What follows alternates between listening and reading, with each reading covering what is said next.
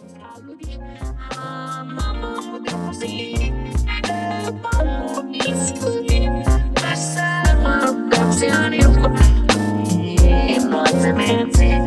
right, Chuck,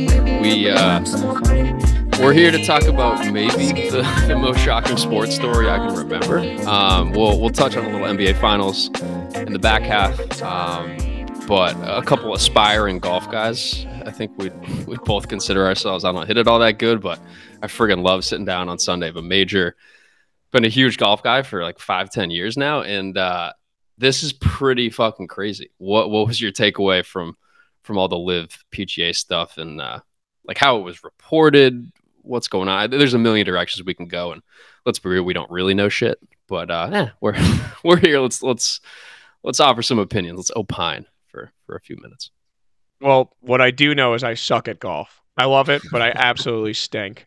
I try and get better, but it's one of those of like you never have enough time to really practice if you haven't been playing since you were a kid.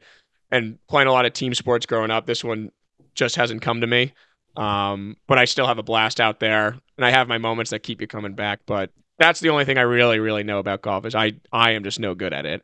But with that out of the way, disclaimer, I've also been more into golf, late bloomer with it in terms of following it. Like I always watch the majors and such, but like becoming an avid fan since probably end of college or so. This is probably the biggest sports story. I mean, depends how you look at it, but maybe of our lifetime, just because of like altering the landscape of an entire sport that we care about. Pretty shocking how it went down, how suddenly, how no one knew about it in this day and age. It's pretty insane, with all the social media, how they kept it close to the vest. I think negotiations were going on for 2 months or something between literally like 5 guys. So I'm almost impressed that they were able to do it like that. With that being said, it's definitely a lot to break down through the rubble, so to speak. I mean, we can get into like the legal side of it a little bit. We're not lawyers here, as much as we'd like to think we are, or doctors or whatever. I'm armchair psychologists. Yeah. I mean, I was like just trying to like absorb as much as I could and hear from a lot of different people that know a lot more about it and can kind of break it down to me as if I'm 5 years old. I think like a good starting point is like, is this good for the game? Like if this goes through, assuming it does, is it good for the game? What does the landscape look like? Was this like a necessary outcome? Did they handle it right? That kind of thing. Like the breakdown of it, like going through, because we don't really know how it actually happened, the negotiations behind the scenes, but we can kind of sift through where it is now, or at least like the initial reaction. So I guess like what I've gathered is that this was going to happen at some point, no matter what. The LIV was more or less created for like a short term. It was never going to be a long term thing, no matter how much they dressed it up. The Saudis or the Phil and the other mouthpieces for it. No matter what they said, it was not to grow the game or whatever. It was really, I mean, maybe for the players it was. It really for the players was to get money, get a huge payday. Great for them. Don't blame them. I would do the same. On the flip side, for the Saudis, it's a way to get in with like Western Hemisphere businessmen. They know they like golf. Saudis, I don't think really care much about golf. They definitely didn't care about the LIV entity itself. It was just like their mechanism to get in, so a tool for them too. And so this is what they wanted, to get involved in American sports, get more, sports washing, as they say. They're doing it in soccer with like, forget about 9/11, forget about our atrocities against women and stuff. Like we like sports too, kind of thing. So it really was just a tool or a mechanism for that, and it was never going to last. It was just a matter of who caved first in the staring contest. I think what shocked me is that the PGA caved so quickly and so suddenly. And it was one of those things where I thought it would at least drag out for a couple of years. And it makes me wonder, well, what happened there? I mean, obviously, Monahan, who we can get into, it seems like he was chasing a bag for himself. But it also seems like maybe I'm guessing that the PGA maybe didn't have as much money as we thought.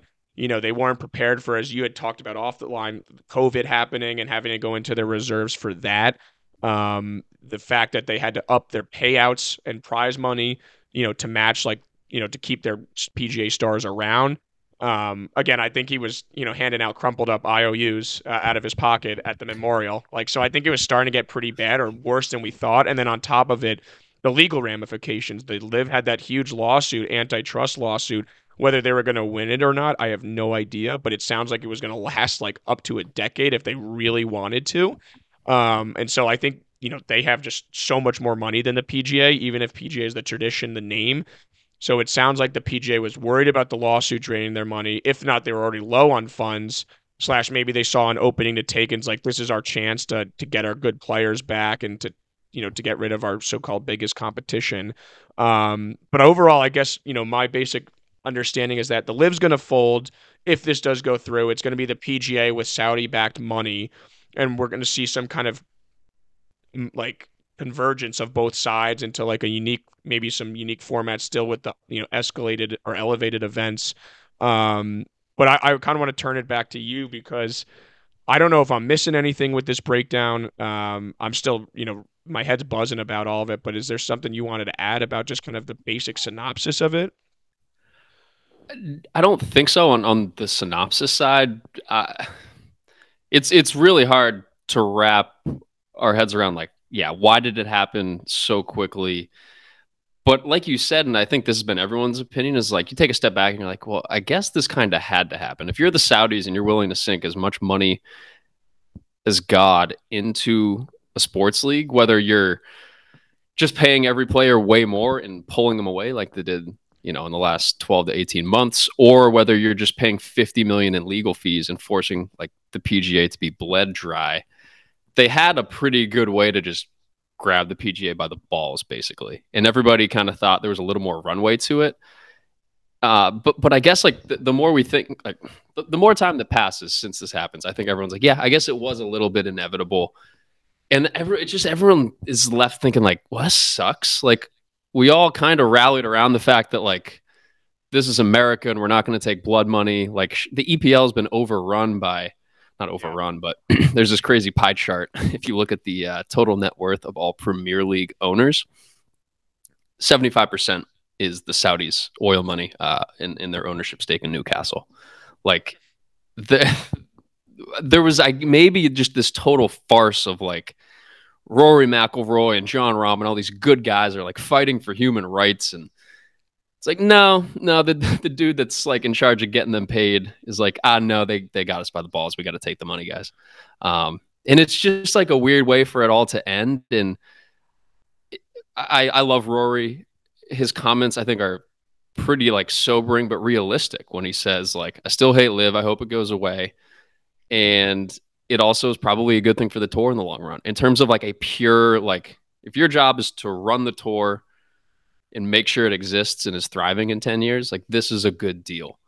It just so happens it's, coming from a complicated place. And the bigger the scale you get in the business world, the harder it is to find money that has no sort of, bad stains on it. I think everyone's been repeating that sort of topic that like, hey man, like the NBA, like nobody's perfect. Although I'm not trying to invoke Bryson with what he did on, I don't even know what news channel that was, but that poor guy needs some PR training. Just But keep him out of the camera. Yeah, he likes it too much. He's a budding YouTube star, man. I know. He's following in the footsteps of Dude Perfect. Yeah. But it's just a mess, and I don't even know where to go from here. I think one thing that the golf Twitter and the entire sports world can agree on is that Jay Monahan is a total fucking idiot. And he's probably a rich idiot. And I use the word idiot, maybe not literally, but like what a fucking coward. And to just not even like you couldn't in the 20 minutes before you go on MSNBC or whatever, you couldn't just call up like Rory Rahm and be like, hey, can you let the guys know we got this? Like at least try to do it in a likable way. It's pretty incredible. Yeah, I think he's replacing Goodell as like the new, at least in our country, the new most hated sports villain of like a higher up commissioner type figure. Like around the globe, it's probably Sepp Blatter from what was he running FIFA for all those years? It almost has a little bit of that feel to it, but it really just feels like a snake in the grass, two-faced, caving, zigzag that is wildly unpopular from like just a morality standpoint and from just like the general temperature of the audience. Like everyone is like, as a golf fan, is probably pretty upset about it, about the way it went about and the decision that was made after, again, all your like the hoorah and American patriotism and anti-Saudi stuff, and loyalty to the PGA Tour and tradition of golf. No matter which angle you took on it, it was like everyone was rallying behind that. And he kind of he spit in our faces and threw it all of that out the window and was like, I'm doing this by myself without consulting any of my stars. It's almost, I mean, he was already hated. So like, that's another thing I wanted to back up real quick on the, the live, the fact that they got so many golfers. I know they threw an exorbitant amounts of money, and money always talks. But the fact they got that many golfers, and the PJ was clearly worried about him from the start, shows that like the PGA really was faulty organization or at least outdated, archaic, corrupt's maybe not the right word, but inefficient and not properly treating their stars like other leagues do and their product. I like their TV broadcasting rights has been and coverage has been awful for years. Like you can never find the morning rounds on Thursday or Friday on TV. It's ridiculous. All the way up to like having their players be uh independent contractors, but then like you have to be on a tour for a certain amount of time to get the pension, but like then they can't play anywhere else because they're owned by the PGA, but they're not even full-time employees and have a full-time salary. There's all these different things that go into it, and then the prize money on top of it. They all felt pretty slighted from it. There were things that Phil had talked about with the PGA even long before LIV, where he's not wrong about, and it's been exposed at the PGA. The LIV movement did show a lot of that at the PGA, and a lot of it starts with Jay Monahan and ends with Jay Monahan himself. I know he can't control everything, but it's a nonprofit organization supposed to be run by the players. And this buffoon Monahan at the top has been like, again, this is long before LIV. There's been talks of like a competitor run by private equity, U.S. based people, which would have been more palatable rather than by the Saudis. But there's been like rumblings for like, over a decade of like private equity run super league forming to compete with the PGA because there's been existing problems for so long, and Monahan's just kind of sat on his throne, sat back and like been like, nothing's gonna happen. I don't need to do anything. It's such an old school traditional organization, and he did nothing to like update it with the times, and it just he exudes like a ton of incompetence, corruption. Again, is not maybe the right word, but he's just a babbling buffoon that doesn't really have any like vindication or any guts to like stand on or like just any consistency whatsoever. So he's just been like a incompetent for so long, and it just came to bubbling head, and he clearly was in over his head for all of this. Yeah. And whether this deal long term, like again, not doomsday, taking a step back, I think long term it will be a good move for like a necessary evil move for golf, to get all the players united again under one product, all this, back into elevated tournaments. I think there's going to be some good from it, Saudi money aside.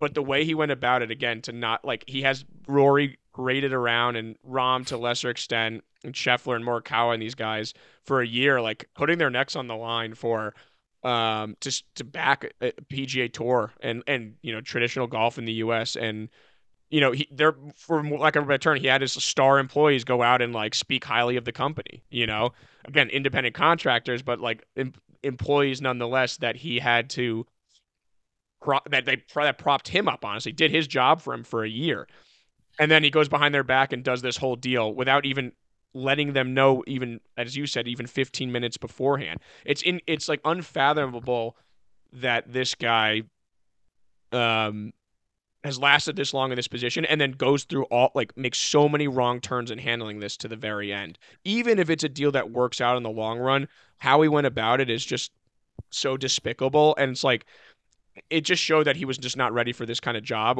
and was completely a chicken with his head cut off. Yeah. You touched on a lot there. Yeah. One thing off the top, calling this whole deal a necessary evil feels pretty well said. Yeah. It's necessary money that comes from I'll use air quotes, but an evil place. Yeah. Anyway, so how are all these commissioners like so unliked when you would think being good at PR would be like a big part of the job? And I think people kind of get it now with Goodell, where it's almost like the more unlikable he is, the more of a shield, so to speak, that Yeah. he is for the owners. Almost the better off they are because there's just less heat. If you want to go real galaxy brain with this, you could say Jay knew that he had to take Saudi money. He knew that he had just asked his player, like he backed himself into a corner. There's no doubt about that. And had his players basically parading for something that he was now going to force upon them. And so at this stage, the best thing he could do for them, not that I think this was his thought process, but is to be the ultimate punching bag, to make it so aggressive, like just the media tenor around fuck Jay Monahan, that no one's sitting here like, wow, Rory's about to play for Saudi money. That's pretty ironic, huh?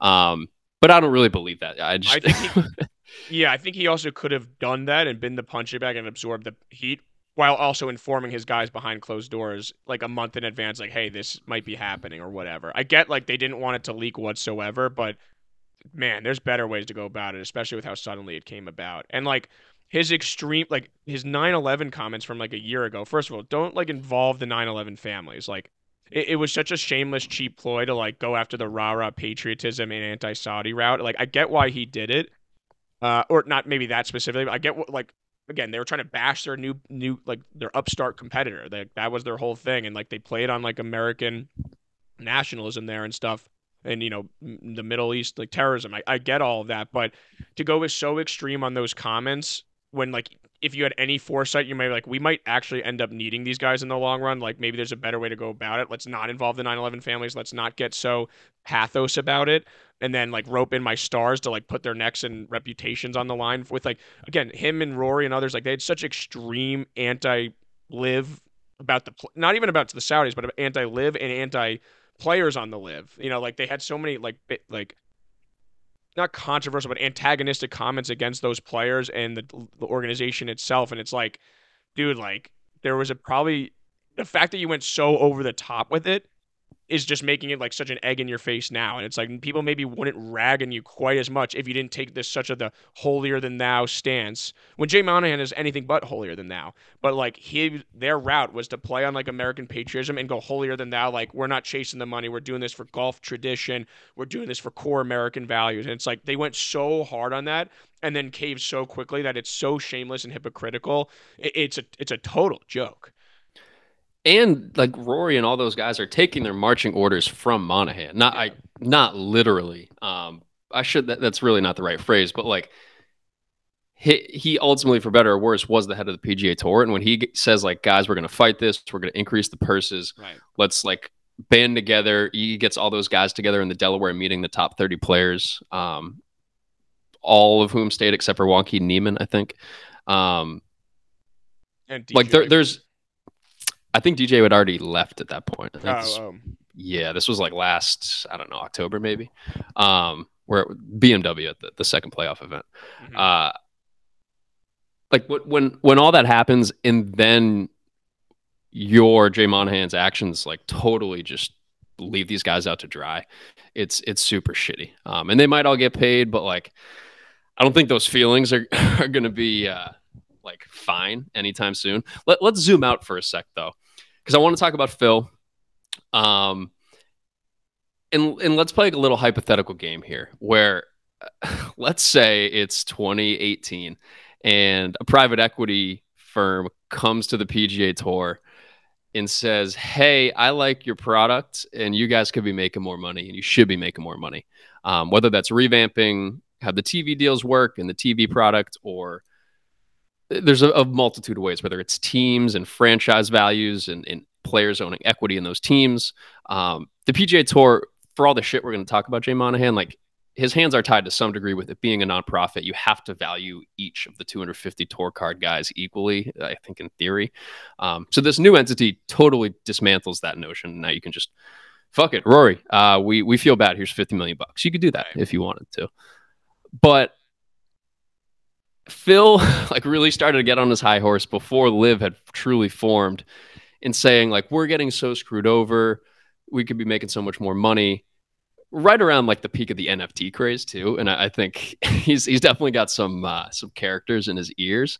And it's like, on the one hand, you're right, Phil, like it's a nonprofit and you're not making as much as you should. And James Hahn's making more than he should. that's been the deal forever. You're still making a great living. And he's like, no, we could be making so much more. If a private equity firm that's like operating logically in a capital market comes to you and is like, let's figure this out, we would have landed somewhere reasonable. And I think a lot of Phil's crazy claims would have been, found out to be totally bogus. Like he was claiming there's like $20 billion of like digital assets that they were sitting on. Like he said some outlandish shit. Uh, we'll do time on Phil later, Yeah. but all that to say, the Saudis just like screw up all of the like reasonable approaches to this whole deal. Like they're in all the Saudis care about is like Saudi Arabia's role in the world like 100 years from now, and their money is not being deployed like rationally in the sense of like, it's a market and everything's fair and we'll pay this for this business because like, sure, all that's guessing and predicting and betting at some level, but like, they're like, no, we are going to come in and pay like more than your tour's worth for like 25% of it just so we have a seat at the table. And so Phil, for all of his parading, and I get it, and it feels like the general consensus is going to be, yeah, Phil was right. And sure, he was to a degree, but like, no, you're just the pawn that has some charisma that could get a bunch of other like greedy pawns together to be that first breakaway group. Like, we're all pawns here. The PGA Tour is a pawn in Saudi's broader political scheme, and the sport of golf is a pawn in their broader scheme. So like everyone's out here pointing fingers, calling you a pawn. You're like the whole thing is almost just a joke. Like the Saudis probably dreamt up this plan 8 to 10 years ago, and it was a 5 to 10 year plan, and here we are. And maybe it was all kind of inevitable, but it's a fucking mess. And all these guys, like, they talk a lot. They got big egos and they bruise easily. And the next couple of years, we were saying this over text, like it's going to be pretty entertaining off the course too, because there was a report today from an anonymous LIV official, along with Greg Norman, like, no, LIV isn't going anywhere. But like, of course, that's what you would do if you're trying to like be adamant that no, like these are two tours that are kind of merging. We're just going to evaluate things a year from now. Like, of course, you would say current day, like, no, we're going to go forward with both of them, and then they'll quietly announce that it folds. Or this is all wishful thinking, and like we're all coming at this with our prior biases, and maybe LIV is going to exist because having events in other countries is helpful. I have no idea how it's going to play out. It seems like everyone's convinced LIV is ending, and I hope that's true, and it makes sense business wise, that because I'm with you. Like, I don't think they gave a shit about LIV. It was just a tool to get a seat at the table. But I wonder how quickly they just admit that, and I'm also very curious. All right, here's billions of dollars, and probably like a 10-year deal with Aramco. Like there's going to be a lot of Saudi oil sponsors all around golf events for years to come. Like, what exact level of access or control or power are the Saudis expecting to get through that? Like, it can't just be that all of a sudden they have like one of 11 board seats and they don't really have much power. And not that that's no power, but they're paying, like, they're overpaying like crazy. I would assume that's kind of what's been reported. They're probably expecting something, so it's going to be a little dicey for a couple of years, I think, in terms of where we're playing golf and like who's really calling the shots. That whole pawn spiel was pretty deep, man. You take a toke on your joint before this? Like, we're all pawns in this world, man. Sadly, that's just how I get out of bed. It's a curse. Yeah. You're not wrong, though. I mean, it's obviously layers to it, but the more you zoom out, there's always someone bigger or wealthier than you. Money talks. But it's like the Spider-Man meme. It's like Phil pointing at Rory, you're a pawn, and then like Monahan pointing at Greg Norman, you're a pawn. They're like everyone's pawn, and like the Saudis are kind of laughing at the top. Exactly. But I think what just stings about for the PGA so much in all of this is that when I talk about the holier than thou point, it's like they had this aura of just superiority.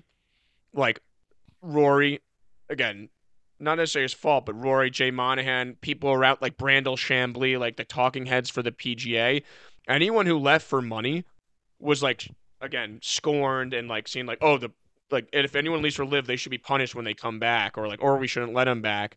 It's like former friends and colleagues and stuff, and like they took this huge stance of like, whole like foot in the ground where it's like we're better than you because we're not greedy or whatever it might be. Like that was like the persona they came off with.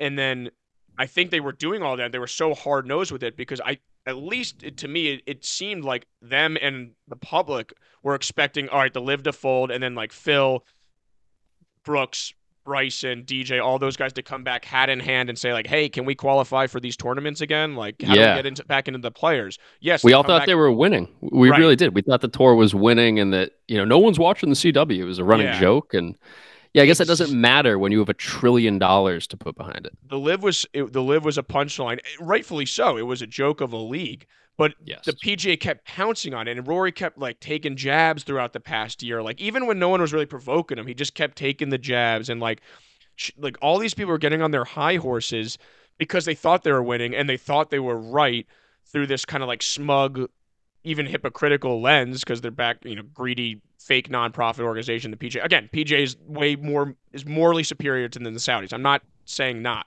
but like they draw these arbitrary lines in the sand and then say like you guys are selfish and greedy for going for this money, like generational changing money, and then all of a sudden, like the whole reason they were confident enough to do that is because they thought that these guys would come crawling back. Richer, yes, but like, hey, we need a spot on the tour again. Like, please let us back in.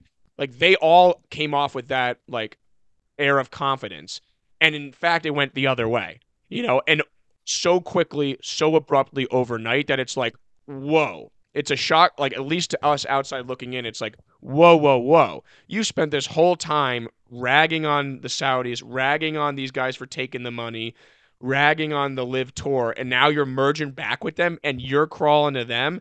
Now, again, it's not a win for the Live. Like the Live itself entity is going to fold. Like who knows what happens to Greg Norman? He might go missing, on a flight to Fiji. The Give that Saudis man, might take him out back.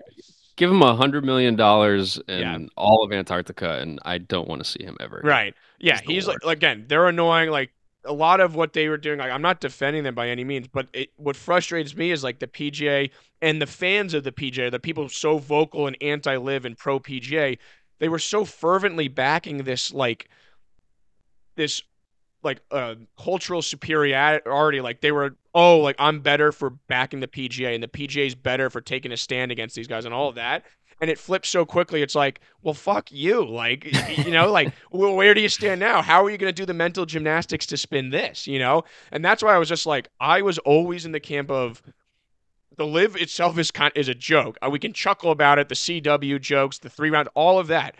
But I heard at nauseum, like people on the PGA Tour being like, well, I don't know how these guys can play when they're used to playing only 3 rounds, not really televised with no fans. And it's only, they're not playing a full 72 holes of golf. And, it's not the highest competition. And they're wearing shorts and it looks like, they look so relaxed out there. It's like they're not going to be able to compete at the highest level at the majors. Well, guess what? Phil Mickelson at 52, who's the head of all, like, who's at the center of all this, the face of all this, like, all this evil for all the players and all of that. He came in second at the Masters at 52. And guess what? Brooks wins again at the next one. And DJ did pretty well. And all these other guys finished pretty. Patrick Reed was top 5 at the 3 of the top 5 at the Masters were Brooks, Patrick Reed, and Phil. And then again at this. So it's like I get from like a strict golfing thing, you could be like, yeah, logically it kind of makes sense if they'd be rusty coming back to the majors. But these guys are also professional golfers who are amazing at what they do and have always been good at these courses or in these majors.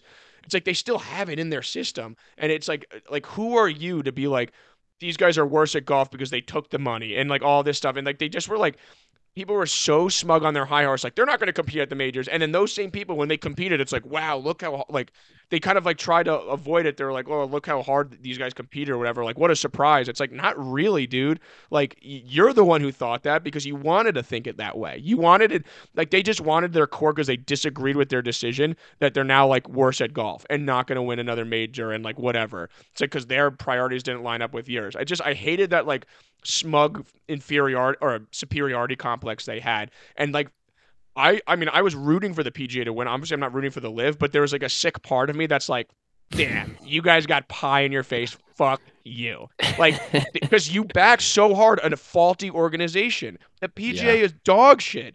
like the entity, not the players or the tournaments or the golf itself, but the entity, the organization itself is absolute horseshit hogwash. And you guys blindly followed all of it because it was like anti-Saudi or whatever that. Like, oh, these guys are so greedy. It's like, yeah, some guys want to take more money. Like they took more money and played less golf. They took more money to do less of their job.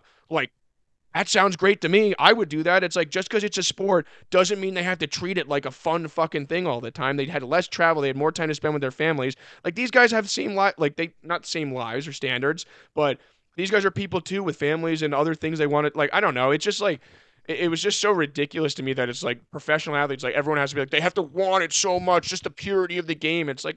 Dude, they did it because they love the game and they're really good at it. But they also made millions, and now they can make more millions. Like who are we to say no to that? And I did like Rory's comments of like Rory had some really good like relatable comments like and he gets it with the people and I really do like him for this. Like over the year um he was like I have all this money already and like he wasn't bragging. He was like I have a house already with this amount of rooms like if I get 10 extra million or 100 extra million, I'm going to still spend my time in the same four rooms or whatever like that. Like basically saying his day to day isn't going to change. And I appreciate that. That's great. Awesome.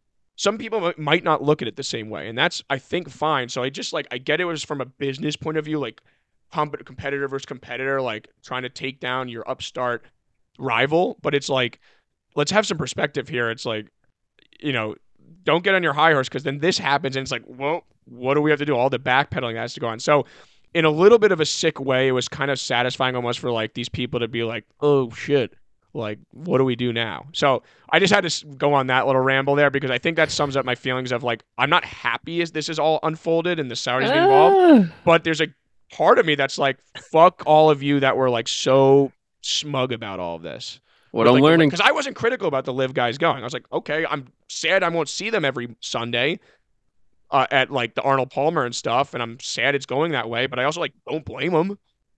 I just wish right? they were more Yeah, honest and like the growing like the live players, their bullshit of like again, I get it. It's like you have to do the company speak. It's again, if you're at a big company and you have to be like, you say the la di da stuff. The company men that you work with and like the empty suits that kind of move their way up the corporate ladder because they just say what the superiors want them to say. I get like a lot of these live players weren't comfortable just being, yeah, I went for the money. They weren't comfortable being that honest, or maybe they weren't told to do that.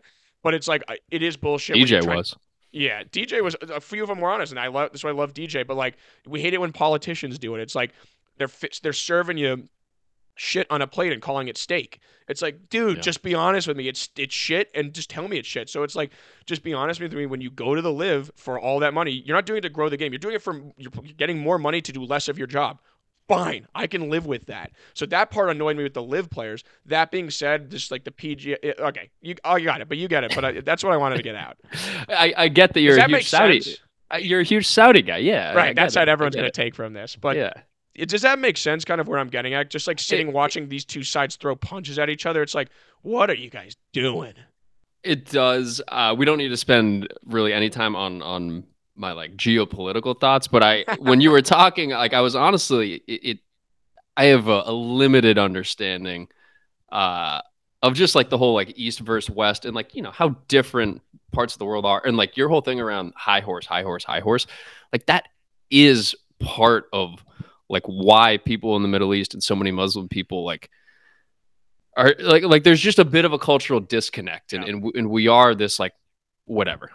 We shouldn't get into it. I'm gonna sound like a fool very quickly, but there you were hitting on some like big, really like tectonic plate kind of themes, Yeah. honestly. I mean, a lot of what we were just discussing, the golf is just a microcosm for the bigger, as you said, geopolitical or bigger like global relations thing. Just on a golf level, it was the Yeah. PGA fanboys versus like the live players or whatever. On like a bigger scale, it's the Middle East versus Western Hemisphere like ideology. Like I get that all. Well, We're let not me prepared for that.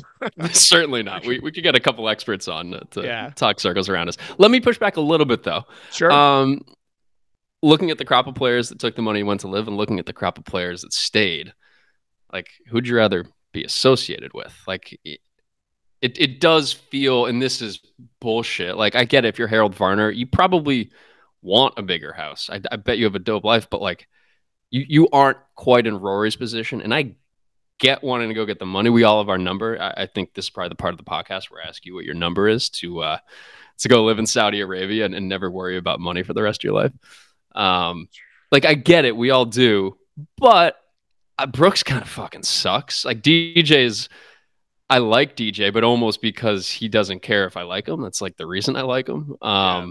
And he's pretty, I don't know, he's almost like the ultimate, like, yeah, I'll be a hired gun. Like I hit it long and love my wife and cocaine. Like let's And he party. might fuck your girlfriend too. Yeah. With his wife. She might be the reason it happens, honestly. Yeah. Like I just the guys that left, I mean, it's not exactly the crew you want to be associated with, right? So sure, because for You're a Saudi guy. I love it. well, here's the thing. One, I come from I got into golf later. So I like my issue part of my issue with like golf culture all these years is like the people you knew that played it were like hardos about it and super into it and it was clicky and it was like rich, like just super wealthy people in the community and like country club snobbery. So I've always kind of been again, there's etiquette and rules. I get all of that and I'm all for You've that. actually you've been banging on the trash can for as long as I've known you, just saying golf but louder. That's all you Right. wanted. Yeah. Jack, this is my whole image right here. It's me and Phil at the top Yeah. of this. You and Phil had a drunk conversation at Charleston, and the Yeah. rest was history. I love golf and I love like the players associated and whatnot, but there is a aspect of golf culture that's really annoying and archaic and outdated, along with the PGA organization itself. So I, I kind of like when there's like some personality in the players and this and that. And like I've gone back and forth on Brooks, like when he was back on when he was on the tour. I loved him at first. I was like, whoa, this guy's like a sporty like multi-sport or athlete, football, basketball player, like jock who happened to be really good at golf. He's like, he comes out and says he doesn't mind what he doesn't filter what he says. He's like, I don't care for holes 4 through 12. I come alive on the last six. He's like a big game player. He only cares about majors. He was being like brutally honest about it. A total gamer. Loved all of that about it. Then I thought he almost like jumped the shark a little bit, where he's like almost too defiant on it. It's like, all right, dude, we get it. You're like you love other sports, like you're cooler than these guys, like the golf nerds and the golf squids that have been playing since four and have never played a team sport. I get it. Like you're the cool guy in the room, but like we don't need to hear it all the time. That being said, I think I found myself rooting for him in this last major and like coming back around on him because I I kind of did too, missed him. actually. I missed him not Yeah. having him. And I think like a lot of the years when he was on, I was rooting for other guys like DJ and Ricky and whoever. Like he was never like my top guy I was rooting for. So if he's not your favorite guy out there, and then you hear some of his comments and you see him keep winning majors, you're kind of maybe get annoyed by him. But overall, I found myself to really like him. And I think like you need personalities like that. Like the Bryson thing was way overdone and overblown. Um, but I do like Brooks. I do like some of the personality he brings, even though if it's like a little bit too much sometimes. He's a guy I want to get beers with. DJ's a guy I want to get beers with. Did you see Bro, that private jet they were on? Like that was like looked like a blast of time. I guess my point, like Phil is I'm with you on DJ. Brooks yeah, Brooks would have you wanting to blow your brains out. I guarantee it. yeah. I mean maybe, but I like him as a villain on the course, yeah, and I think he's really starting to fill that role well. I loved back in the day. I remember being pumped when all the Patrick Reed Spieth drama was going on around. I yeah, don't know if it was President's Cup or Ryder's yeah. Cup. Ryder Cup. I was like, I need them in the last group on Sunday at Augusta. Like, give me villains in golf. Brooks is great for that. Yeah, I guess, but We're like gonna have to agree to disagree on, yeah. on him being a good hang. That's fair. Okay, yeah. I mean, I'll think about it more, but I think I would love. I mean, did you see him at the Panthers game? I'd love to have a night in the box with him and DJ. I want to know what else is in that box. Oh yeah, Jesus. true. Call your guy. But the like the, I guess my thing with I don't know. It's like even Reed versus Spieth. It's just two like golf lifers. That it's Yeah. just like it's kind of nerd versus nerd a little bit.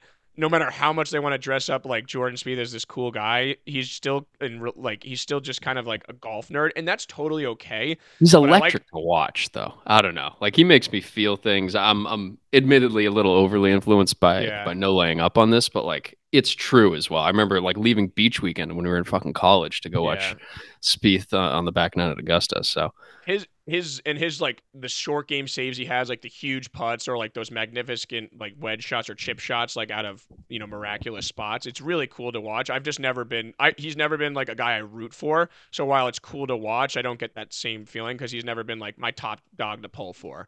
If that you're makes big sense. you're a big sporty spice guy on the golf course. You want a Yeah. little little jocking. I didn't realize we're such different kind of golf fans. Well, I This would like be golf. entertaining. Yeah, this is gonna be. Yeah, I think for these next couple of opens, we finally have some disagreement here. I get to the point where I think some of the guys on Live. I mean, again, some of them are plain vanilla boring, but like I don't know, they bring a different personality that changes it up a little bit. Like even Phil, like he feels like a sleazy salesman, and I couldn't trust him as far as I could throw him.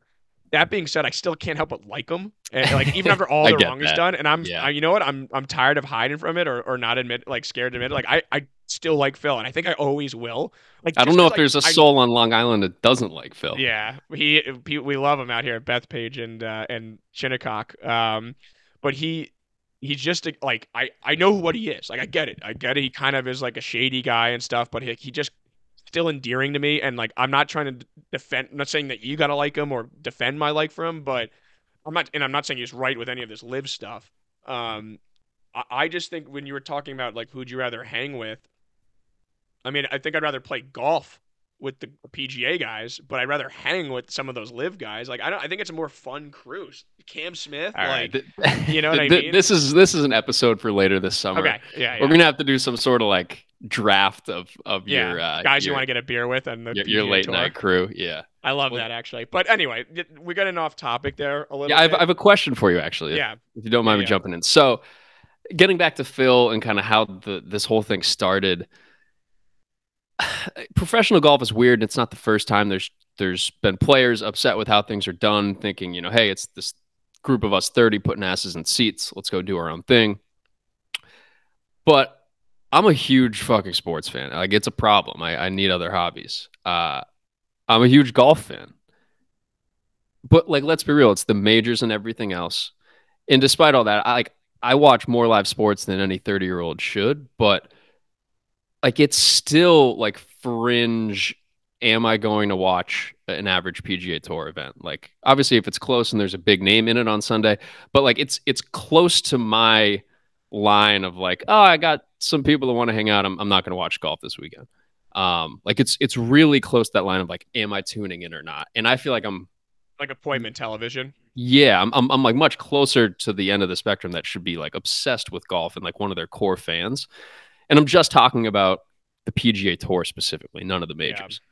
And so this idea that you can like take all the best golf talent, not divide it in two, but take away a third of like the top talent or a quarter of it, whatever, and still have even one great product, never mind two.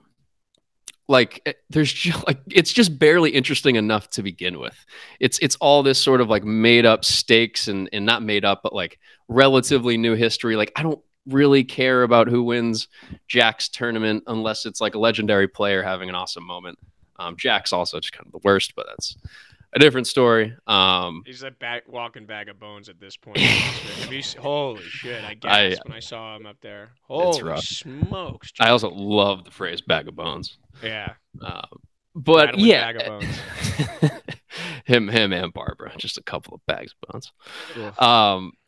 But part of Phil's whole deal in like, hey, we want to like go create a rival tour to ultimately better the PGA Tour. Like that was part of what he said to Alan Shipnook when he thought he was off the record but wasn't, was like, I'm doing this for the betterment of the game. I want to create a better long-term solution. And I think he genuinely believes that.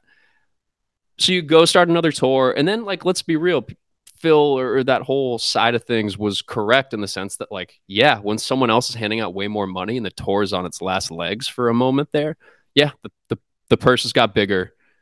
All of a sudden, some things did improve. And this tour you're coming back to is probably going to take better care of the players, or not probably, it will. But you just kind of bought out your only competitor. You're all under one roof now. And so what is the incentive for the PGA Tour to actually improve the product? I guess if it's a private business, that's incentive in itself because it wants to turn a profit. But I almost wonder if all that really just happened is everyone got a lot richer off of blood money and nothing's going to feel all that different in 2 years. which Well, is just a funny end because Phil's like, it's all for XYZ. It's like, no, it's just to make more money, right? And I think he might say at the end of the day, yeah, that's kind of what it was about. yeah, I think to maybe offer a different side of it. I do agree. A lot of it's just like, all right, the rich got richer here. Like these players got more money. Like great for them. But I will say I saw something that um the PGA Tour did the elevated events this year, bigger prize, but like they really pumped up more than just like it wasn't just like majors and then run of the mill tournaments. They really propped up certain tournaments, like the elevated events, the smaller fields with higher quality. I like that Um, too. and TV viewership was up across the board. They were making more money on, with the eyeballs on the screen. I think the Netflix, that Drive to Survive, but for golf, whatever it's called, like shows a different side of these guys. And as much as I'm talking about some of these like golf nerds in old ways, I think like this younger generation of players that all of them have more personality. That's partially social media. That's partially um Some the of them. access. Some of them, not all of them, but you just Come need on, Cam enough. Young, give us Yeah, something, bro. yeah, true. Go Go Deeks. Deeks.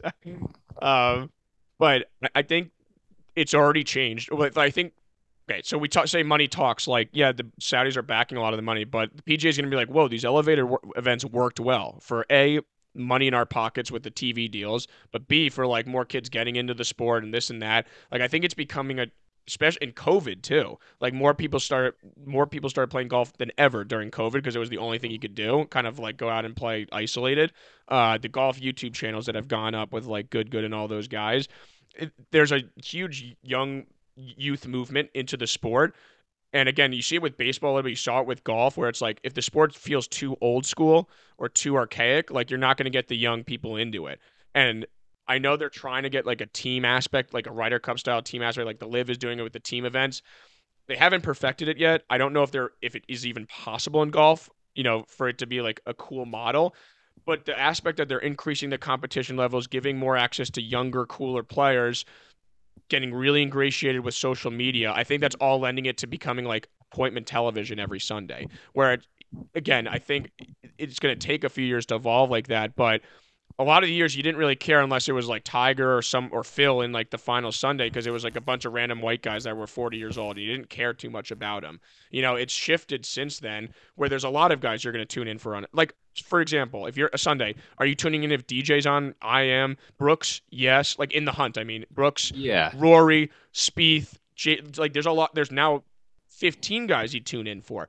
And then I think like with the elevated events, just like more meeting added to this, like I just think that there's no reason to stop moving in that direction just because the competitor's gone. And I think, I whether hope it's you're right. greed Yeah, or for the betterment of the golf, I do think it's moving in the right direction. Will continue to. And I think there will be cool, like, there'll be more match play events, which are just really cool. Head to head, like, that's what we love about sports, head to head. It's rather than a golfer against a course, it's a golfer directly against another one. And you'll watch, like, shot for shot. Like, the match play event they do is really cool. I know they're getting rid of it, but I think now they're reassessing, like, we're doing things wrong and we're going to change it. And if they don't, then it's like, well, what the fuck? Like, you haven't learned your lesson. Like, shame on you. I think players are going to be so mad with Monahan on the PGA Tour and like so frustrated with how all this went down. They're going to be like, demand changes again. It's supposed to be player run. That I think these young guys, I think, have a good like Max Homa is a guy I love, absolutely love, and he's got great personality. He's a guy I'd get a beer with. He's at the top of the list. absolutely. Yeah, we Everyone found some loves him. common ground. Yeah, I absolutely love Homa. He's one of my favorites. I saw him win at the Farmers at Torrey Pines. Well, Homosexual. dude, I was gonna say, watch yourself. You can't be a homosexual and be a Saudi guy. You're gonna run into some Well, issues. but the thing is, like, Homa is a guy that he took the stance I'd want, like, I appreciated the most was like, obviously, I'm loyal to the PGA Tour, but he also didn't like rag on the other guys. Like, he kind of just stood off to the side and was like, whatever. Yeah, And then the news breaks and he kind of cracks a joke online. Like, I like that. Again, not everyone's like that. I get it, but that's a guy I really appreciate. So, like, I'm all for you staying on the PGA Tour. It's more about being hypercritical at others. Like, if you want to prop up the PGA Tour and such, fine. But to then like bash like your former colleagues for leaving your company, it's like, come on, man. Like there's etiquette I think to have to it. I don't know, and I'm not saying the live players didn't do it back. Don't get me wrong, but it I sounded just like I yeah. want you to be careful. I mean, you're Saudi overlords. If they hear you're a homosexual, they might be coming for Oh your yeah, head check. that's There's true. I'm worried about your safety over there. That's all right. Um, well, and Um, to wrap yeah, this up on a bit of a question, because I ultimately, yeah, we don't know exactly how this is going to But does play that, out. before you go, does that make Yeah, sense yeah. what I was saying? Like this is becoming more appointment TV. I think it's just moving that So way. well, that's. Oh, is that your I question? hope Sorry. you're right. Yeah, because like golf was so stagnant for like 25, 30, 35 years, right? Like the Yeah. reason this all happened is because they were asleep at the wheel almost and had a good thing. And we're like, hey, no one's telling us to stop. And then the second there's another competitor, I mean, a competitor that's very well backed financially, like they were like, fuck, we're screwed. All right, we're scrambling. Uh, and now that competitor's gone again. So it's really to me a question of how new and different is this new structure? And is it gonna lead, like who is driving this innovation? Because if it's Jay Monahan, the new Right. CEO, like well, what the hell? We just watched 10 years of that. That he Yeah. didn't do shit. Like it needs to be like normally if you have two competitors, the customer ends up winning. We no longer have two competitors, and I'm worried the customer's going to lose. That's kind of what it comes down to. But I do totally agree. We have another 10 guys, hopefully back on tour once this live joke is over. Yeah. That are appointment television. Like there's far more like what am I saying? It's a better product, no doubt. I just hope it doesn't feel similar to how it did last year Yeah. or like this year, 5 years from now. Like there's still Yeah. more we can do. And Well, yeah, I was two things on that. One, I agree like competition sometimes makes it better for the viewer, but having the two products here was definitely in the short term or this year was worse for the viewer. true. Yes, the Yeah. PGA upped their game because of it, and the PGA was better, but it still sucked for us that we didn't have Brooks and DJ and Phil and all these guys playing in consistent tournaments with them. Like no one watched the live, and I didn't get to see those guys for almost a year. Like Cam Smith's awesome. Like Joaquin Neiman was playing really well. Like I don't know, it's just like that sucks. So I think for like this short period, the viewer was suffering more so than not, even if the numbers were up on the PGA tour. That's a good Um, point. It's a really good Second point. thing, I think so. I think the once they get dust settles and everyone gets back on the same tour, or there's qualifying events for the live guys to get back, whatever it is, there'll be cool storylines with that. It's like DJ can get back into back in the Arnold Palmer if he wins. Like they're talking ideas about like different cool like events for live guys to earn their way back in through qualification methods, which I think could be kind of cool. They do have to figure out because like they honestly have to almost be like an IOU apology, like pay Rory and Rahm and those guys just to be happy. Like I don't know if it's like I saw something like basketball. Joe House said like basketball contracts where it's like 5 years, 75 million. You know, you wear this sponsorship or whatever, but like you get a contract over a certain amount of time. Like they have to like sorry, man. Like now that they have the Saudi money, they actually have to pay these guys almost like reparations in contract form Yeah. I to heard keep them there's happy.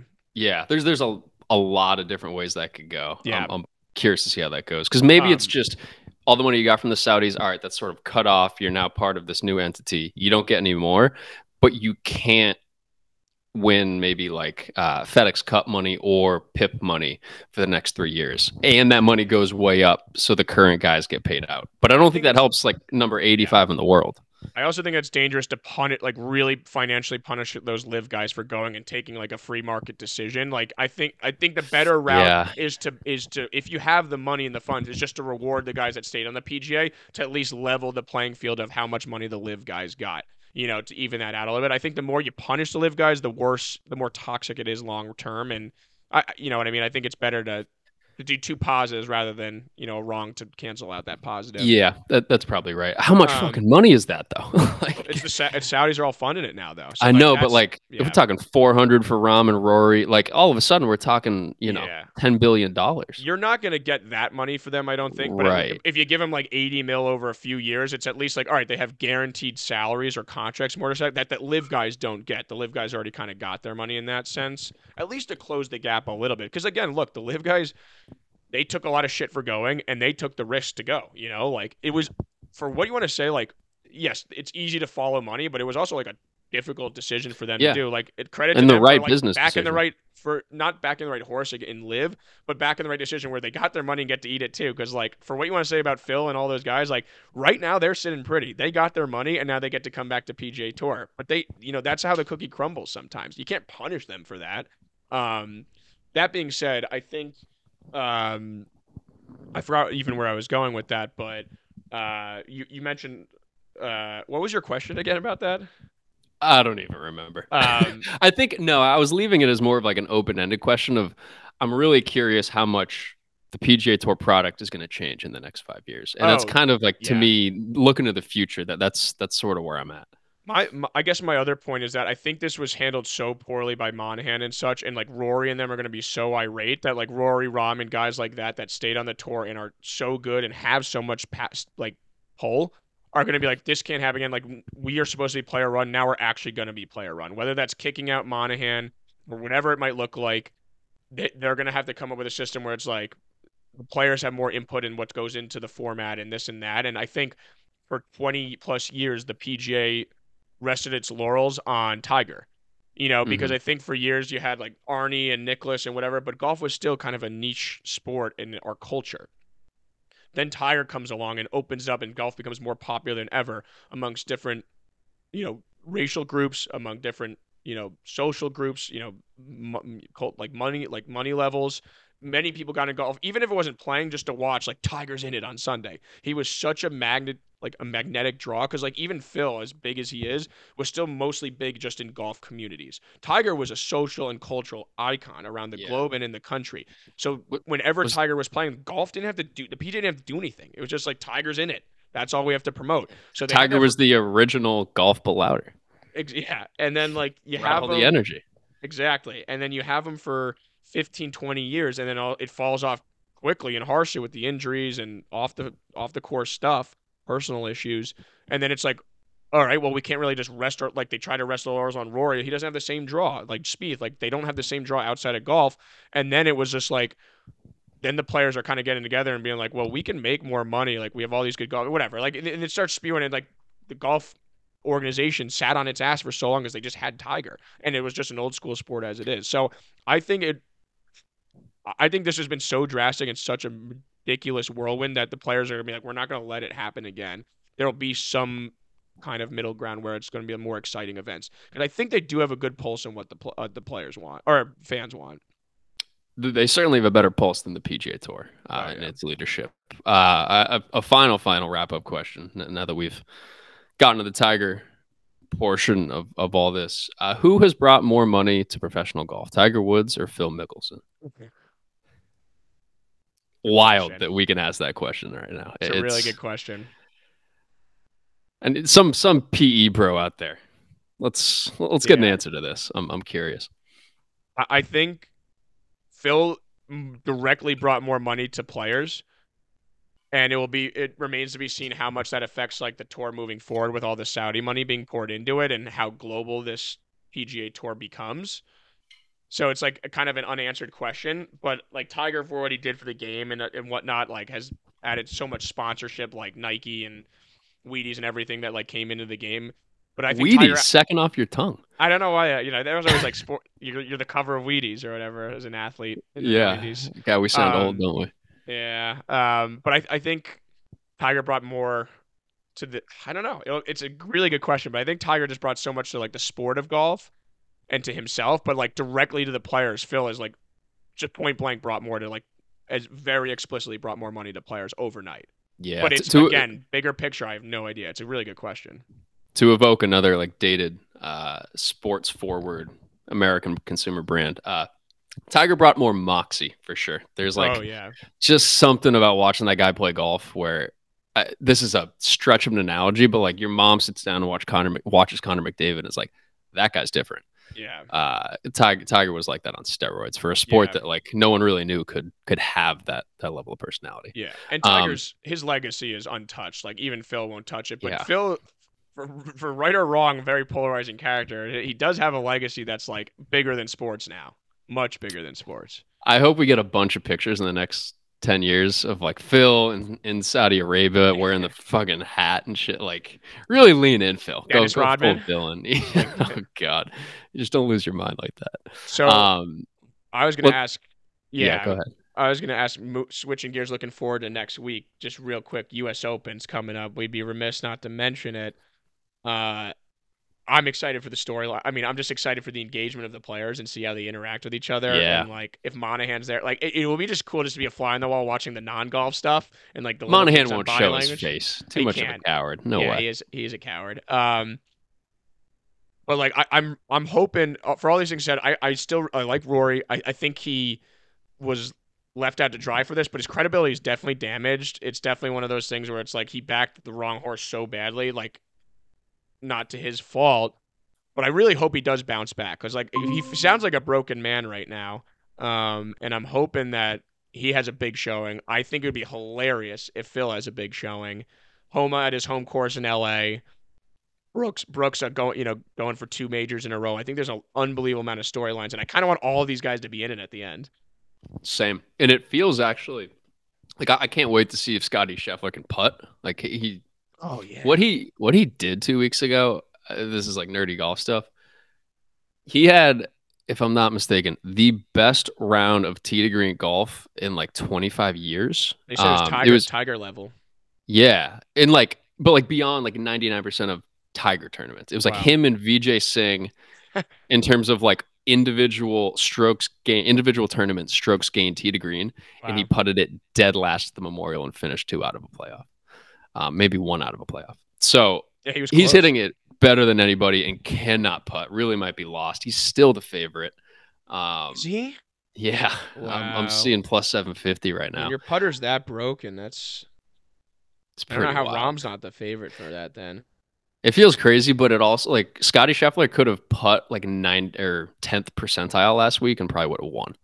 Like Like that it's nuts. and I'm not one to be armchair golfer here, but for a guy who is like, and again, he's still so rock solid because he still is really close. But for a guy who is like very unflappable and pretty stoic and even keeled and has won so much at a young age, big moment doesn't like bother him or something. And like he's just been so steady and consistent with his winning streaks and dominance.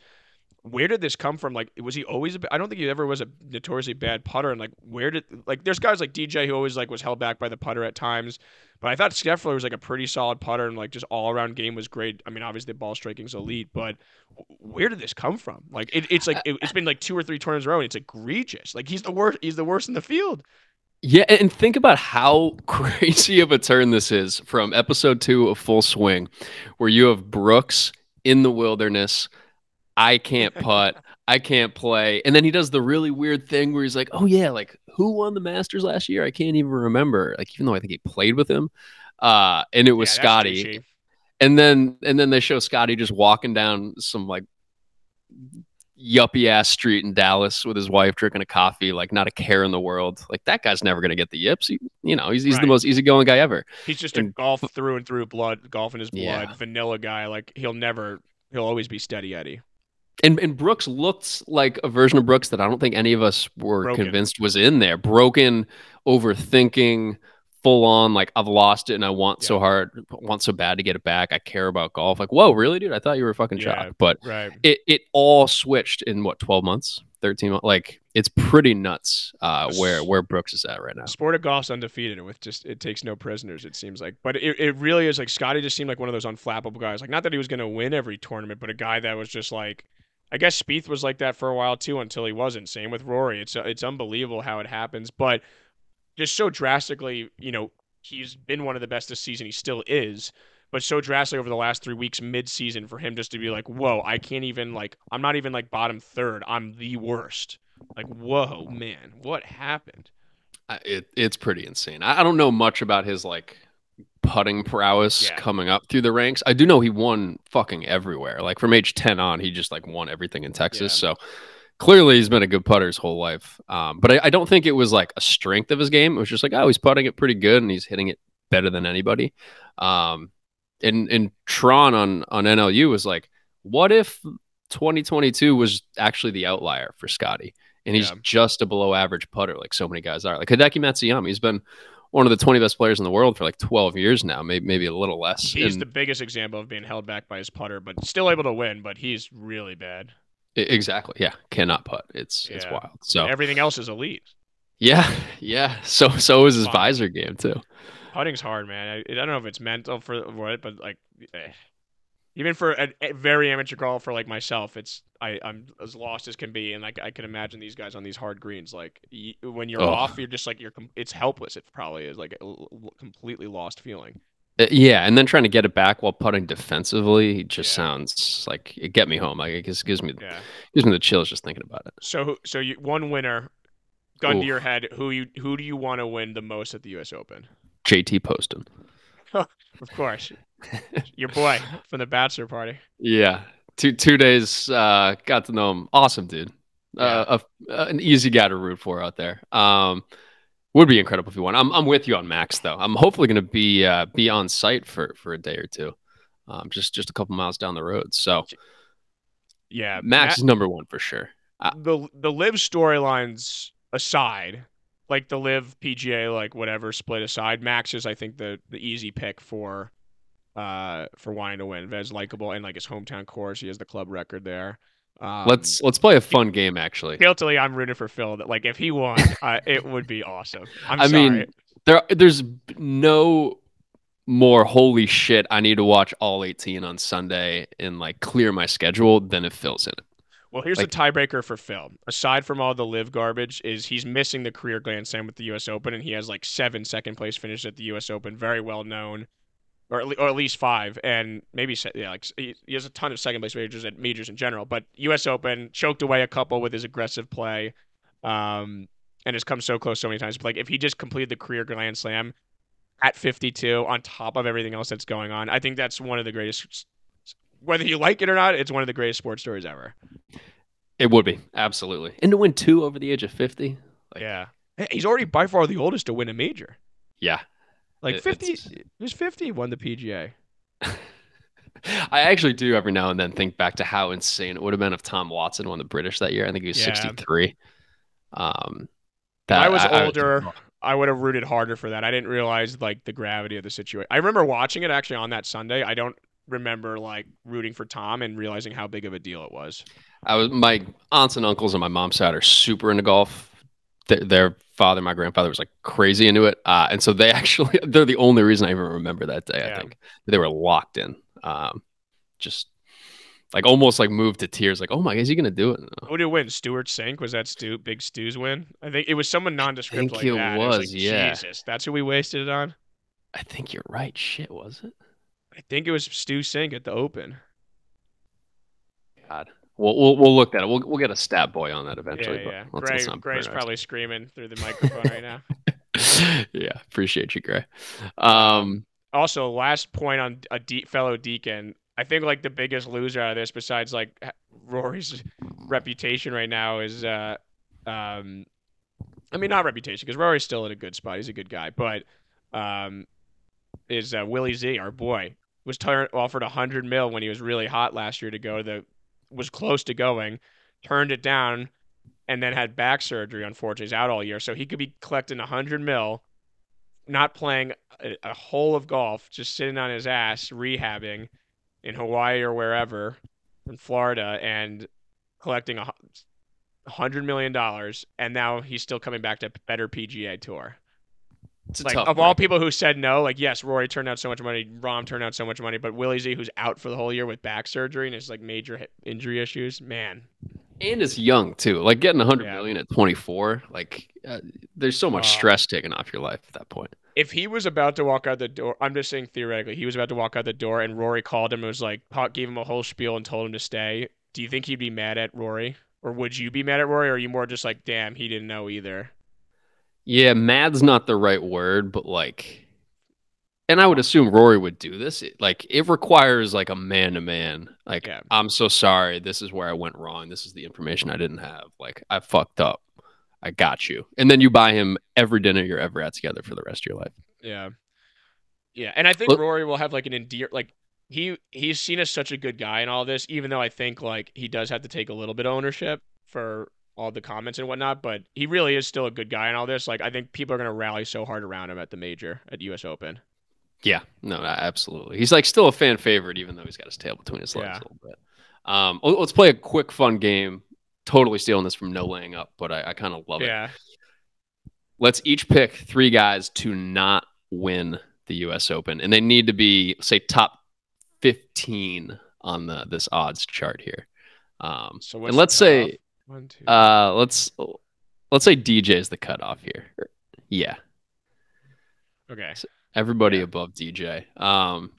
I'm trying to think of some fun stakes. We'll figure that out later. But we should do this for every major. And if somebody gets burned, there's some hell to pay. 3 guys not to win. 3 guys not to win. Who are you confident is not going to show up. I'll kick us off just with, probably the most down the middle pick for the last like 7 years. Cantley ain't winning. Shoffley ain't winning. And I'll say Cam Smith is not winning either. Cam Smith's not playing like Wow. that. I think Cam could step up. Um, I love Xander. I know he's like, I don't know why I just like always liked his demeanor, like his all around golf game. I've just always rooted for him. He's a guy who I think should have a major, like Ricky. All around, like Ricky in his prime, like all around game has been close, but just can't get over the finish line. So I kind of feel for him there. But I think you're right. I think pretty confident he's not gonna. Like, he was gonna be maybe one of my picks, as much as it pains me because I do root for You him can every double time. up too. You can pick the Oh, same I guy. can. Now I'm gonna switch it up. Well, let me see. I'm definitely taking Fee now, unfortunately, because Yeah, for everything you said about Xander times five with Fee now. Well, I actually, thought about it. I gotta He's been say, winning this year. Yeah. yeah, he has, but it made like I just out of all this, you see Tony Finau coming out winning at LA. I don't know. That seems crazy. Um, man, you had some good picks there. I think Spieth, I would never do it. My heart couldn't handle it, but it You doesn't know, feel like he's about to go win one. I'm gonna go. Yeah, you know what? I'll do that. I'm gonna take two that might be surprising. But Justin Thomas is not playing like Justin Thomas standards, and I just think there are too many other good golfers that are going to attack the course that will beat him out. Like he won the PGA last year, but it was kind of like a sleepy round. Like he played really well, but like other people weren't really stepping up, and then Mito choked at the end. I'll take Thomas and I'll take Spieth. I don't think Spieth's going All to win. right. Spieth, Thomas, and Finau. Or yeah, I think mine are riskier than yours because I think yours is backed by more history of these guys not winning majors. But I'll take those three. I feel good about it. There is some lingering injury stuff with JT too, where he's not Yeah. 100%, and it's one of those like, am I gonna punt the year and get surgery? Nah, I can play through it, but he's not Yeah. quite right. I gotta say, in like these kind of games, Morikawa is always a guy that burns me. Like when I do like DraftKings or something, it's like a guy like, he's not putting well, he's not playing well, no way. And then he just shows up out of nowhere. And then like the time I do back him, it's like he misses the cut, and I'm like, damn. But I don't Yep. pick him often. But a lot of times when I go against him, he finishes really high, even though his recent form isn't great. Because I was thinking about taking him there. I was like, nah, I feel like he could be sneaky. He's like kind of it's weird. 2 years, not even 2 years ago, year and a half, it was like Colin Morikawa. Is he the third best player in the world? Yeah, he was for sure. He won two majors in a year, right? Yeah, and it looked That like robotic. I mean, I yeah. think it was the PGA at the end of 2020, maybe at Harding Park, and then He the doesn't have British the three, next does he? year. He No, can, just yeah, the two. I think it was two within a calendar year, yeah. but not That's the what I same mean. season. Calendar year. Uh, it looks like he'd never miss hit an iron for the rest of his life, and now he's just kind of, you know. Yeah, I mean he's plus 2,000. Let's not Yeah. cry for the guy, but His putting has been betrayed him in the past too, but his iron game yeah, is pretty elite. If it's not elite though, I don't know if the rest of his game is always on. He needs the iron game to carry him, kind of thing. And it can. exactly, yeah. It's that good, but And you're gonna win a major in the week you putt well, kind of deal. yeah. Kind of like Um, Scotty. yeah. Interesting. I'm as excited for this as I have been. Like this is level of like Tiger return to like a major Hmm. at full strength, like at the Masters when he won and like or his first tournament back. It's like that level of excitement in terms of just off the field stuff. Yeah, yeah. Well, hell yeah, I think that was a little longer than we expected to Yeah, go way on golf. longer. There's a lot to get to with that. Well, I any guess party? Yeah. yeah. Let's do some super brief NBA Finals thoughts. We watched Game 3 last night. Got Game 4 coming up tomorrow. It's funny. There was a point last night. Game was tight-ish in the second quarter, and I was remembering the. It'll be the first of many dumbass things I say on this show, but um, I think I said, well, at least the Celtics would have had a chance against the Heat or against the Nuggets. And for a moment, it was like, shit, man, the series is tied 1-1. He could pull this one out. That was obviously before the third quarter, but the way all the dust settled with the Nuggets playing disciplined basketball and not giving up easy buckets and being locked in defensively, it feels like a massive task for the Heat to overcome. Like Jokic and Murray, two man, it's just incredibly efficient offense. We were talking before we hopped on that like the Celtics and the Bucks are capable of struggling. They're capable of falling into traps that you set for them, and maybe the Nuggets did that just sort of effort wise in Game 2 a little bit. Cough cough, Michael Porter, according to Michael Malone, but it just feels like, it's the Nuggets year. I don't know really what else to say, but I hope I'm wrong because like we said, if the Heat make this a series, it's a pretty incredible story. Brutal Michael Porter ricochet shot there, huh? I mean, Oof. dog, he's been what was he 1 for 7 last night? He was bad. He's been bad this Yeah, series. I think I will say I'm shocked that they won the game too, because we didn't talk through that one, and for a couple of reasons. One, I think the Nuggets were up in the fourth, and it was a classic, or going into the fourth, and then the Heat scored 41 or something like, and it's like, where does this come from? And I know the Nuggets don't have the greatest defense in the world, but they're pretty disciplined, they're athletic, um, pretty well coached, and are, I think, very balanced and loaded and they're long roster. too. Yeah, Zach Lowe was saying this morning. Sure, they're not like vertically gifted, but it's a lot of big bodies who are yeah. playing That can good defense. move. That can Yeah, move. I just it was like a classic Heat fourth quarter. We saw with the Knicks and the Celtics, and even especially the Bucks. The two games they came back on the Bucks when the Bucks were up 13. It's like, all right, the Bucks are making it a series again. They're closing this out, business as usual. And then the Heat came back, and it's like I didn't think they would do that kind of game against the Nuggets, and they did in Denver too. Denver hadn't lost at home in the playoffs and was so dominant, and was dominant all regular season at home. So I was like very shocked, especially when the Nuggets. It wasn't like if it was a game all game where like the Nuggets were just like disoriented and lazy and whatnot, or like it was just a crazy high scoring game where like the Heat got just kind of outshot them in like one of those random games, and they did in the fourth quarter. But it like the Nuggets fell into their traps on defense, on offense, into the Heat's defensive traps, and then the Heat went off in the fourth quarter after not really shooting that well. And I was like, how is this happening again, especially in Denver? Because I thought, as you said, the Celtics and the Bucks were teams that could like could get stagnant on offense and repetitive and be one of, and kind of be teams that fall into traps and go through slumps and are beatable in that way and beating themselves or playing the Heat's game. I didn't think the Nuggets were like that at all, and they kind of showed a little bit of that in the fourth quarter. So I was shocked that it happened, especially in Denver. That being said, I got back into the gambling again a little bit and bet pretty heavy on the Nuggets because I was like they're too good of a team to let the Heat steal two in a row, and like they're gonna come back in a statement game, which they did, and yeah, they were in control most of the game. I know the Heat threatened a couple times here or there. I I just think that the Nuggets are A, too good, too talented, just pure talent, and then B, like play too well, too consistently. Like they're just too good of a team, I think, to like fall into the Heat's trap for three more losses. So I really don't see yeah, this as a series too much. I could be wrong. I'd love to see a good series.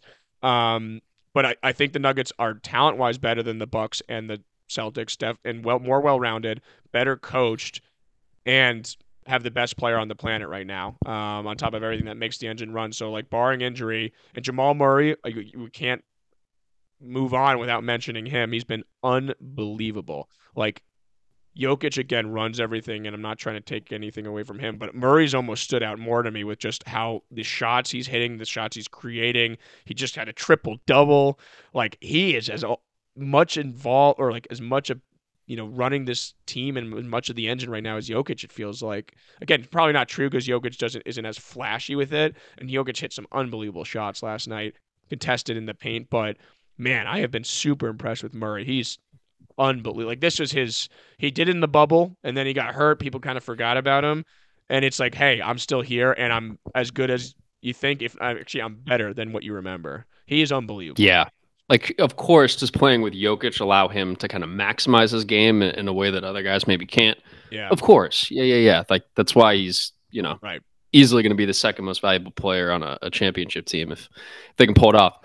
He hit some shots last night, dude. Like late in the shot clock, Heater up 5 in the second, and it's almost like, wow, are we setting up for a tight Right. fourth quarter? And every time, even like late in the shot clock, Jamal Murray fading away, money. With that I hand in his face. yeah, he's been so good. I don't think we have time today, unfortunately. I gotta run and get Yeah. some hoops in before the sun goes down. But I'd love to just kind of do a little list of the best guards in the league because he's climbing that list fast.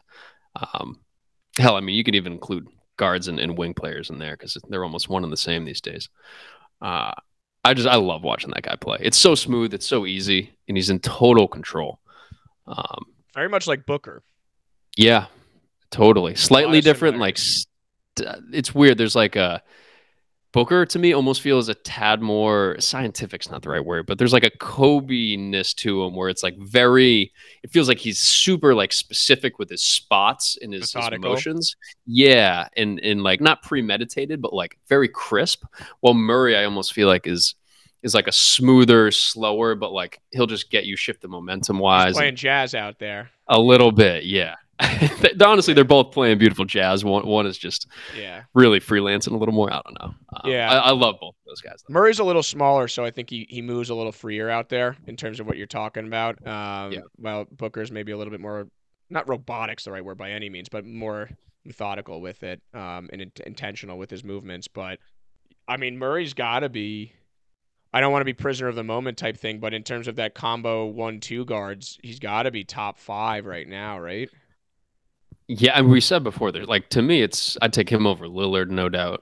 Yeah. Um, but we both love Shea Gilgeous Alexander, but like I don't think he's quite at that level yet. Is he Uh, in that same, is not he same more of a level? point Is guard? he, or and I don't even know if I like maybe it's just because I don't watch him play enough, but I almost don't even consider him in the same cat.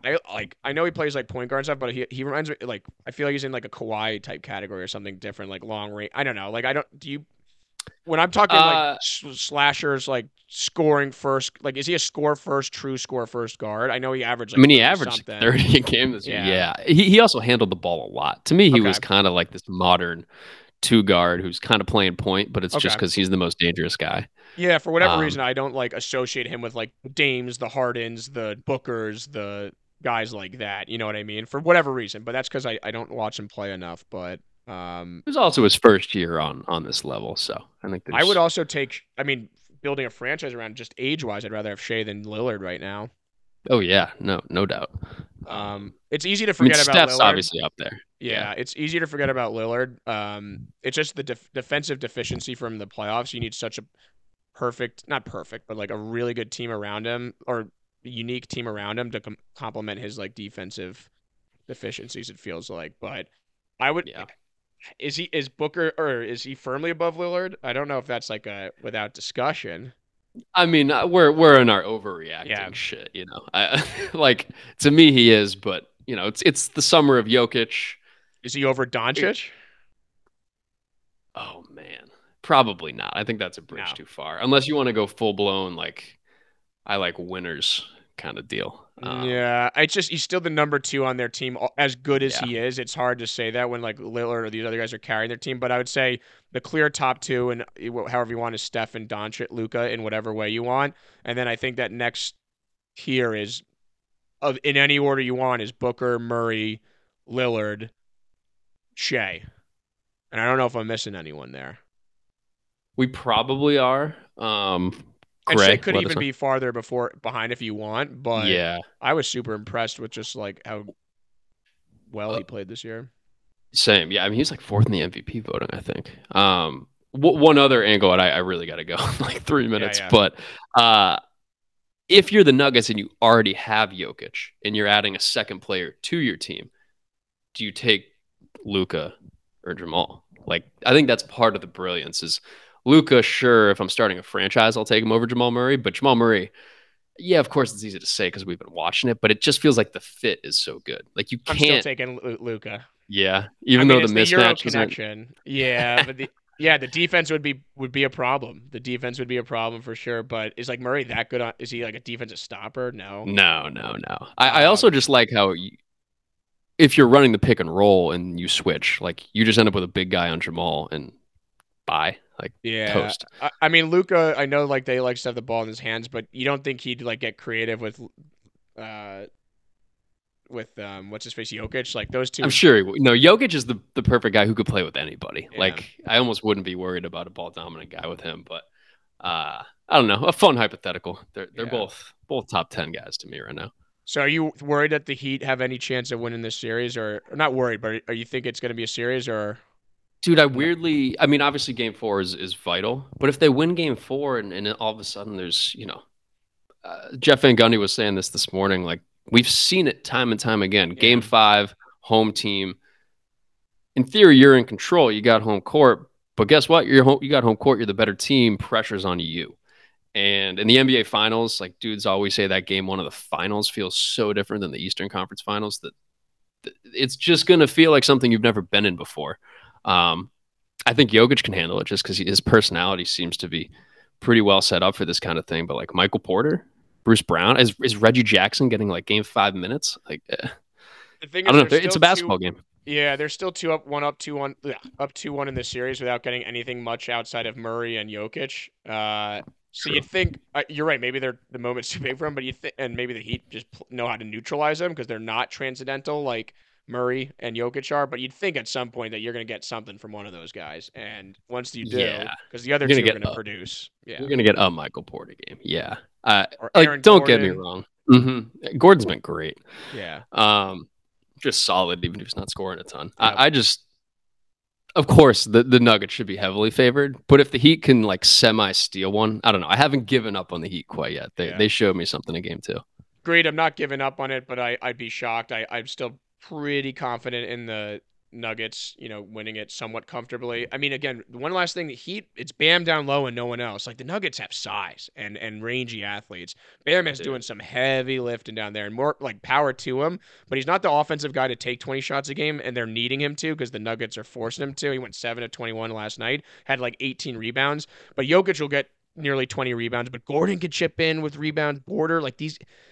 You need Bam and Butler to do so much heavy lifting, and they're just not as good as Murray and Jokic, on top of the role players, honestly, being better on the Nuggets. I just think the talent gap's too big, and the Nuggets are too disciplined to fall into the same traps, I think. But who knows? And the Heat don't have they need good Tyler Zeller minutes, which might be that's the kiss of death right there. Like, yeah, they're relying on Kevin Love like the Celtics relied on Al Horford, if not more, and it's like, well, that's not going to work. Yeah, especially if it's him jacking threes. Like he might hit one in the first, and then his legs are a little tired. Well, his threes were missing bad last night.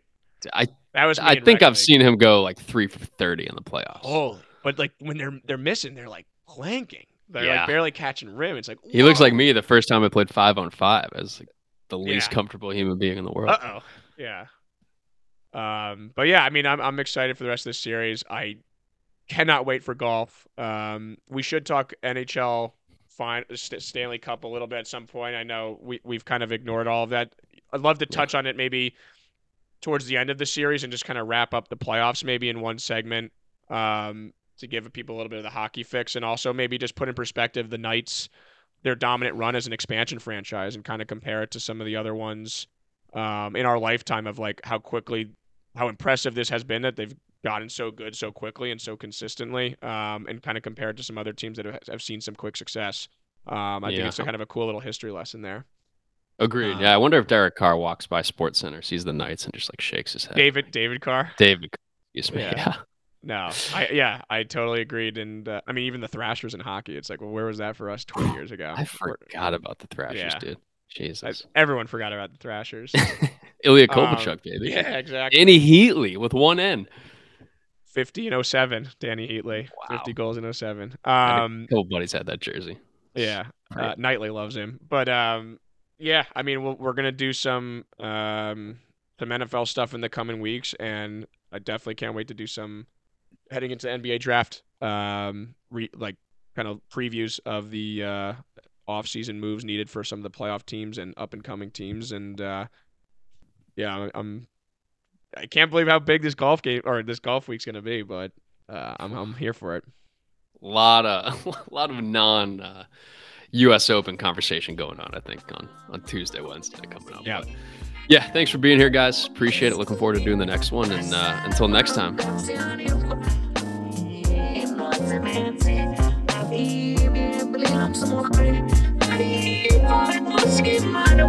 I'm